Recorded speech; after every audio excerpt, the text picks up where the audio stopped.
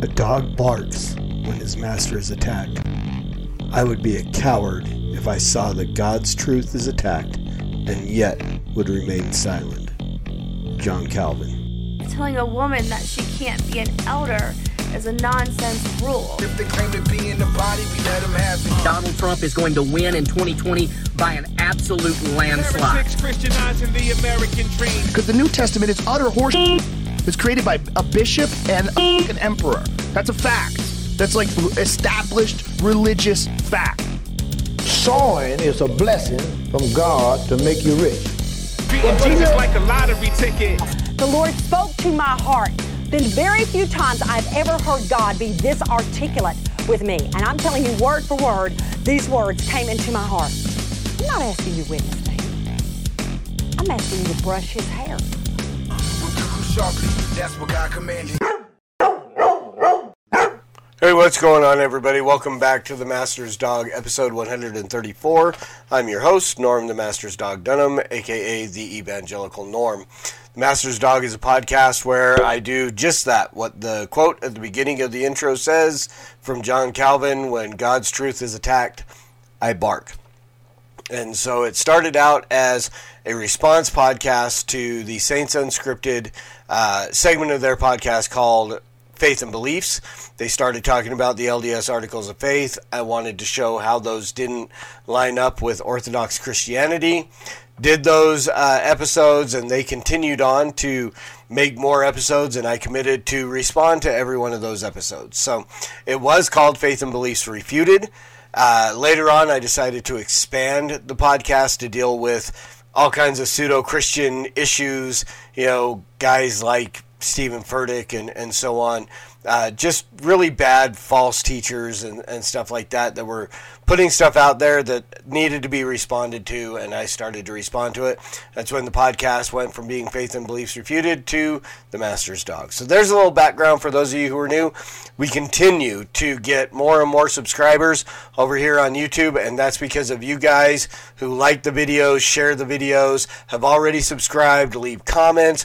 All of that stuff makes Mr. Algorithm send this videos out to more and more people who might like to see it. So thank you very much for those of you who like and share and have subscribed. If you haven't subscribed already, go ahead and hit that button. Hit the notification bell. You'll get all the content that is released here.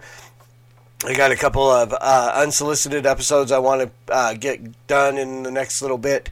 And then a few others, probably going to do a Let Me Tell You coming up sometime soon. So lots of stuff in the pipeline. Just haven't had time to sit down and get them done, but the next couple of days. And then I've got a whole new list of false teachers. A lot of suggestions from people, which I appreciate. Again, if there's anything you think I should respond to, if there's an issue where God's truth is attacked and you want me to take a look at it, just send me a text, comment on a video. Hit me up on Twitter at The Master's Dog or at The Evangelical Norm. Norm Dunham on Facebook. Evangelical Norm at Comcast.net. Evangelical Norm at Gmail.com, not Comcast.net. Wrong email address. So all kinds of places where you can let me know what you think about what I think. And I'm down for all that smoke. So this week we are back to the roots of the podcast, responding to David Snell over at Saints Unscripted.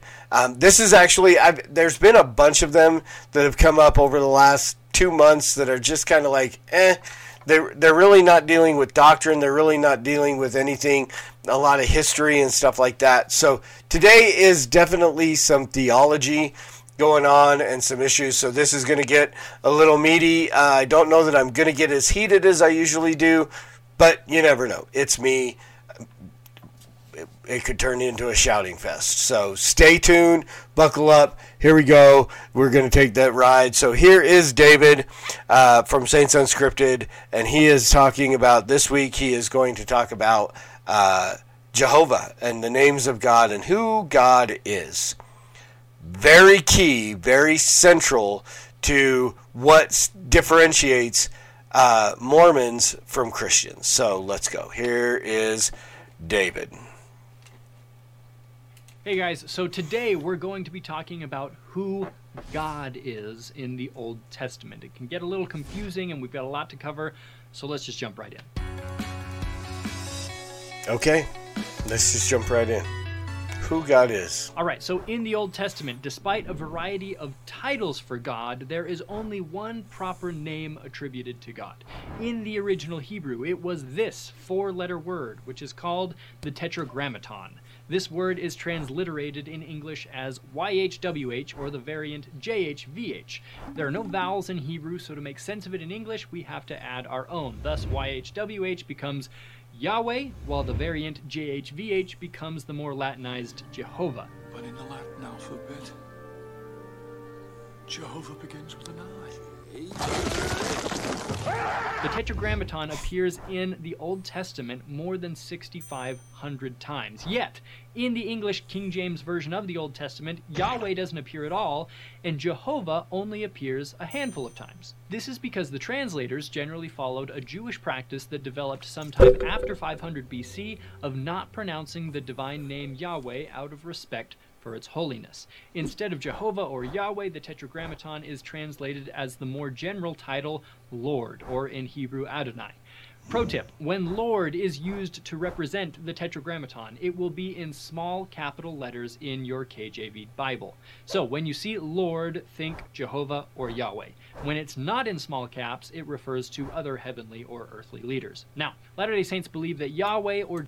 Okay, so all that, is pretty typical, standard, Hebrew knowledge of the name of God, so on. So, nothing really, now he's going to get into the controversial stuff. Because again, when we look at this, when we see the name Yahweh, Lord, Adonai, any of those, we recognize that it is referring to God. God, the triune God. And so here's where we're going to hit the fork in the road that takes Mormonism down the path to heresy, and the rest of Christianity, mainstream Christianity, Bible-believing Christianity, stays on the road of orthodoxy. Now, that's not to say that everybody who believes in the Trinity is orthodox, because there's many off-roads which many denominations have taken onto that heretical side of things, off of the narrow path of orthodoxy. So let's let David continue. Jehovah, the God of the Old Testament, was the premortal, unembodied Jesus Christ. We believe that that is what Scripture teaches, both ancient and modern. For example, when Jehovah commanded Moses to free the Israelites from Egyptian bondage, Moses says, "All right, but who should I say sent me? What's your name?" Jehovah's response in Exodus 3:14 is, "I am that I am." And he said, "Thus shalt thou say unto the children of Israel, I am hath sent me unto you." In other words, Jehovah claims the title I am for himself. Fast forward to the New Testament. In John 8, Jesus tells the Jews, "Your father Abraham rejoiced to see my day, and he saw it and was glad. Then said the Jews unto him, Thou art not yet 50 years old, and hast thou seen Abraham? Jesus said unto them, Verily, verily, I say unto you, before Abraham was, I am." All right. Now this is the ridiculous stuff that they put in here, because again, it's to take a very serious issue and they make it seem silly, and it kind of takes away the weight of it. This is very weighty, and yes, Jesus is God. He is God incarnate.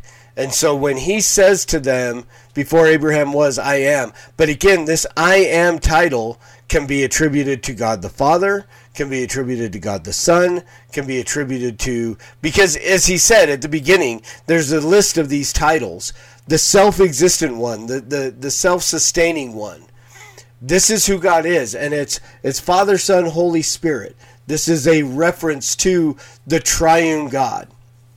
We're going to get into something here a little bit he's going to start talking about, which again differentiates Mormons from Christians. This is why we can say Mormons worship a different God, a different Christ, Orthodox Christianity. And as we get into this, we'll see. So yes, Jesus is I am.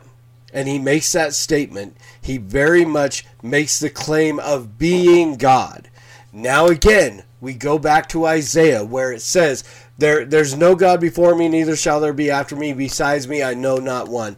I botched that scripture, but again, God is saying there's only one God. Eternally existent in three persons, Father, Son, Holy Spirit, but there's only one.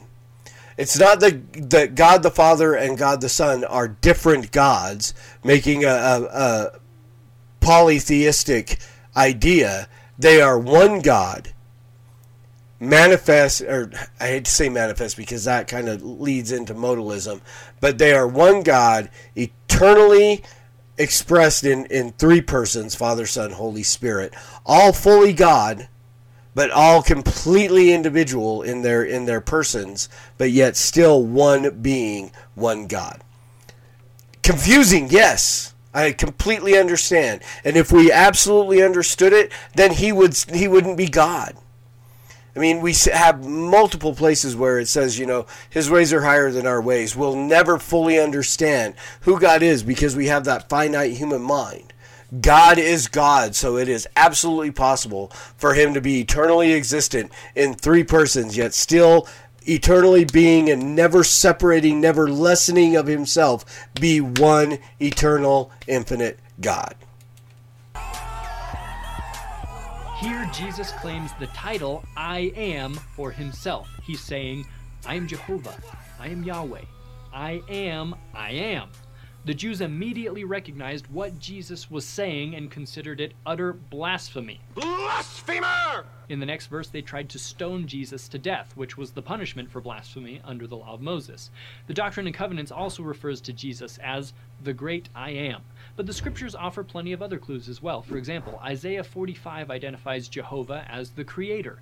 John chapter 1 identifies Jesus as the And see, now, let's back up a second. Let's back up to that whole issue of that they recognized it as blasphemy and they wanted to stone him. People claim to be gods a lot. There were a lot of people. I mean, Caesar was claiming to be a god and demanding worship. And it wasn't that they were calling him, and you didn't see, I mean, even throughout the New Testament, you'll see different issues where they're going to Pilate and they're saying, we are friends of Caesar. They're not calling him out, calling him maybe behind closed doors. I don't know. But they're not publicly calling him out as a blasphemer for claiming to be a god. If Christ was just claiming to be another God, not God, and not the God, the one true living God, it wouldn't have been considered blasphemy.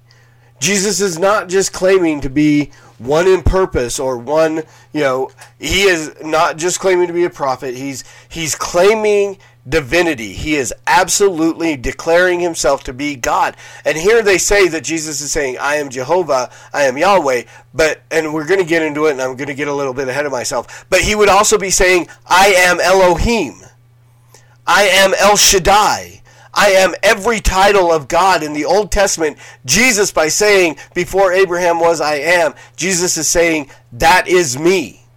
Every one of those titles for God in the Old Testament, Jesus fulfills them, and they can be applied to him. Because he is God. Except for the Father. But even in Isaiah, it says he would be called Everlasting Father.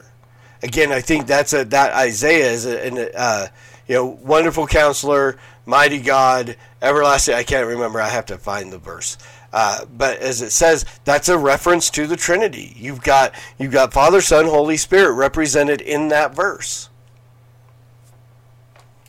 The Creator. The Book of Mormon agrees. Isaiah 33 says Jehovah is our judge. John 5 affirms that. Okay, wait a minute. I gotta back this up. Because this is an issue, and this is something that needs to be looked at. So let me just back up a little bit more. There we go. Identifies Jehovah as the Creator. John chapter 1. Okay. Identifies Jehovah as the Creator. According to Mormon theology, Jesus can't be Creator. He could, I mean, we the temple ceremony and blah, blah, blah, and Elohim tells Jehovah and Michael, because Jehovah apparently can't do it on his own, to go down and make the earth and do all the things and blah, blah, blah, blah, blah. But he's not the eternal creator, because even God, Elohim, according to Mormons, was a created being. And his father before him was a created being. And there's this eternal regression that they can't address of where did it begin. So again, to say that Isaiah identifies him as creator and they agree, that's a lie. That is an outright lie. It is a deception. It is a twisting of the truth. It is exactly what Satan did. He takes a little bit of truth and he twisted it with Eve in the garden. And this is what they do. This is why it's heretical. This is why it is deceitful and wrong and leading people to hell. Identifies Jesus as the creator. The Book of Mormon agrees.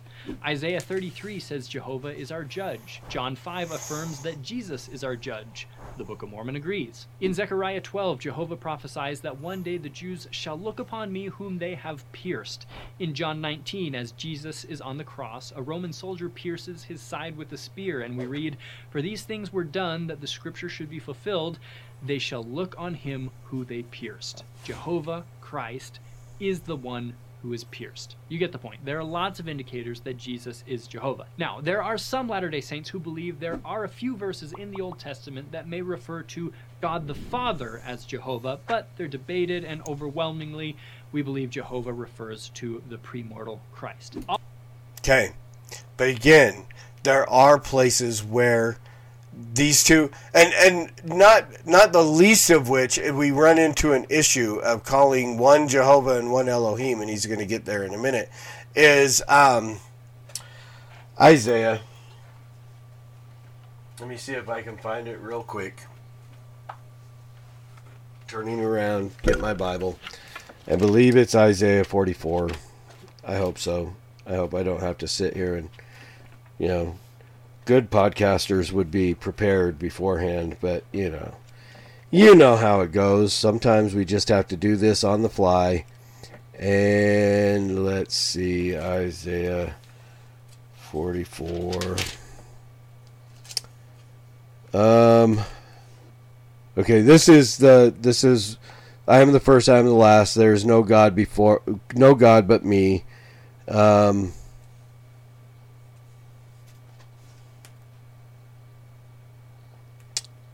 Isaiah 44:6.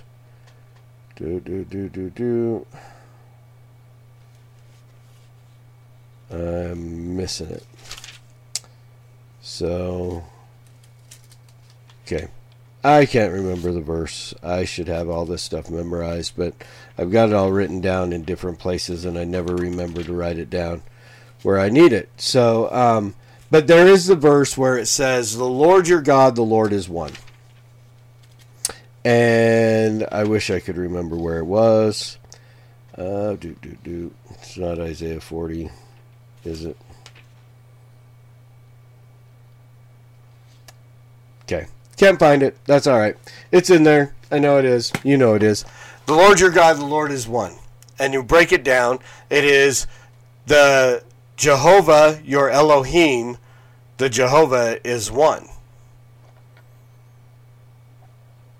Okay, so if we're identifying them as two completely individual father and son, literal father and son beings, how do we work that out? No, it's not one in purpose. Just doesn't work. The translation and the scholarship doesn't work for that. All of that said, in Latter-day Saint history, our use of Jehovah as an exclusive reference to Jesus Christ wasn't really standardized until about 1916 after a statement from the First Presidency and Quorum of the 12. Before that time, some leaders used Jehovah as a reference to God the Father. The 1916 statement says, "God the Eternal Father, whom we designate by the exalted name title Elohim, is the literal parent of our Lord and Savior Jesus Christ and of the spirits of the human race." Okay, now again, here's where we run into an issue. The literal parent. What they mean is Elohim, God the Father, has a one or multiple heavenly wives, heavenly mothers, who gave birth to who had sexual relationships, were spiritually pregnant, gave birth to our spirits, which came down to become part of our bodies, and we live through this life and endure this test and blah, blah, blah, blah, blah. That's a heretical statement. That is blasphemous. That is taking the nature of who God is and changing it and twisting it. So again, they refer to him as Elohim, but like he said, here's the problem with Mormon theology, is it changes over time. It wasn't a standardized thing. Earlier prophets, Brigham Young, Joseph Smith, whoever, blah, blah, blah, got to teach this, but now these other prophets go, no, well, they were kind of wrong. So doesn't that make them false prophets? If Joseph Smith was so in tune with God and so on, would God not go, hey, y'all are calling me by the wrong name? Right? Why was it not standardized until later? This is the problem with Mormon theology. It evolves. It changes. It's never stayed standard.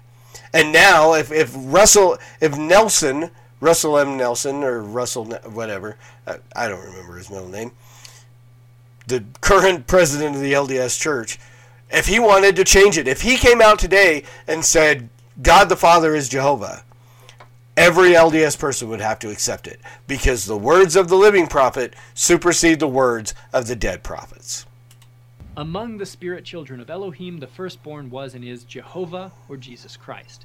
In Hebrew, Elohim generally means God or gods. In our modern church, you might hear us refer to God the Father as Elohim, but it would be a mistake to project that understanding onto the Old Testament. In the Hebrew Old Testament, the word Elohim is usually simply another title for Jehovah or Yahweh. For example, Exodus 6:2 says, "And God, Elohim, spake unto Moses and said unto him, I am the Lord, Yahweh." Scholar Dana Pike noted that Elohim merely provided a generic way of referring to divine beings in the Old Testament, whether Yahweh/Jehovah, members of the Heavenly Council, or non-Israelite gods. The Latter-day Saint use of Elohim designating a singular being, God the Father, is based on the prophetic pronouncements of the Restoration, not the use of Elohim in the Hebrew Bible as it has come down to us. So it's a helpful tool for us today, but be careful when you actually come across it in Hebrew Scripture. There's a lot of other cool stuff and nuance. So again, be careful when you come across it. Be careful. It's not really this. It can be this. And so there, where he says it's clearly taught, it's not. This is just what they make up and what they, present in this poor presentation of a counterfeit God. And I'm trying to find this verse. I'm still trying to find it. Come on. How can I not get this verse right? But again, so it's the issue is they're trying to make a statement that this is this and this is clearly taught, but even in their own teaching and even in all the other stuff, it's just not. It's not, and it doesn't work that way. It just it doesn't. I can't find it. I cannot find it. I know it's in Isaiah, but well, that's probably part of the problem.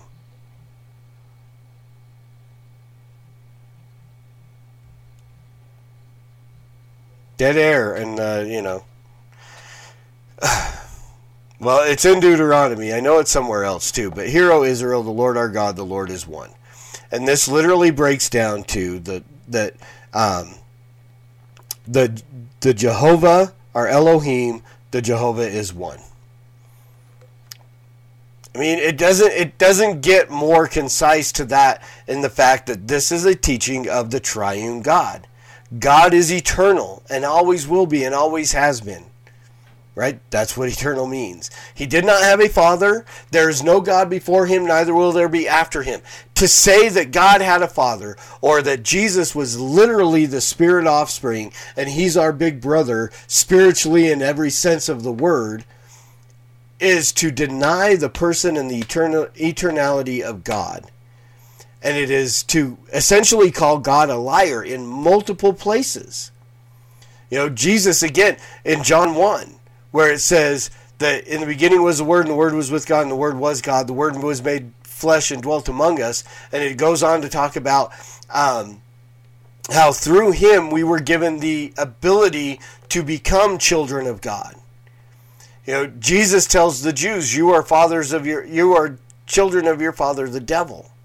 All these things, all these places, to say that no, we're automatically children of God, well, that calls God a liar, and it calls Jesus a liar. In the different places where these things are brought up. And to try to differentiate and make these two individual spiritual beings that are not eternal, that are not omnipresent, that are not omniscient, that are not... Because again, to have a beginning and end limits that. It takes what God has said about himself and it twists it into a counterfeit. That is what the Mormons present, and that is what the Mormons have always presented. It's a counterfeit being that they are trying to present as God. So it doesn't matter what they call him. It breaks down to what is the nature of this being? What is the nature of Christ? Is he God incarnate? Is he God in the flesh? Or is he just simply the spiritual offspring? I mean, again, Brigham Young taught that Jesus, that Elohim took on a body of flesh and bone, came down and literally had sex with Mary in order for her to become pregnant with Jesus. For real. Yeah. Ooh, icky, right? Yeah. That was what Brigham Young taught. I gotta say it. When you break down the things that he taught and the things that he did, he was a racist pervert. Well, on a power trip that he just became super powerful. People died at his command. Women were given to him at his demand. And he came up with so many cockamamie things. Adam God theory, the blood atonement, all these different things. False prophet, false gospel, false Christ, false God. False religion. That's all there is to it. So, there you go, guys. I went a whole lot longer than I usually would. Most of it searching through Bible verses and so on. Maybe I'm wrong. Maybe it's not in Isaiah. Maybe I just, fabricated that. But, so thanks, guys, for watching. Hopefully this was helpful. Again, my LDS friend, recognize the fact that you are being deceived and get out. Get out. Find a Bible-believing church where you can fellowship and worship and receive good, solid theological teaching that doesn't evolve over time. And my Christian friend, as always, preach the gospel at all times. Use words. They're necessary. And until next time, Soli Deo Gloria.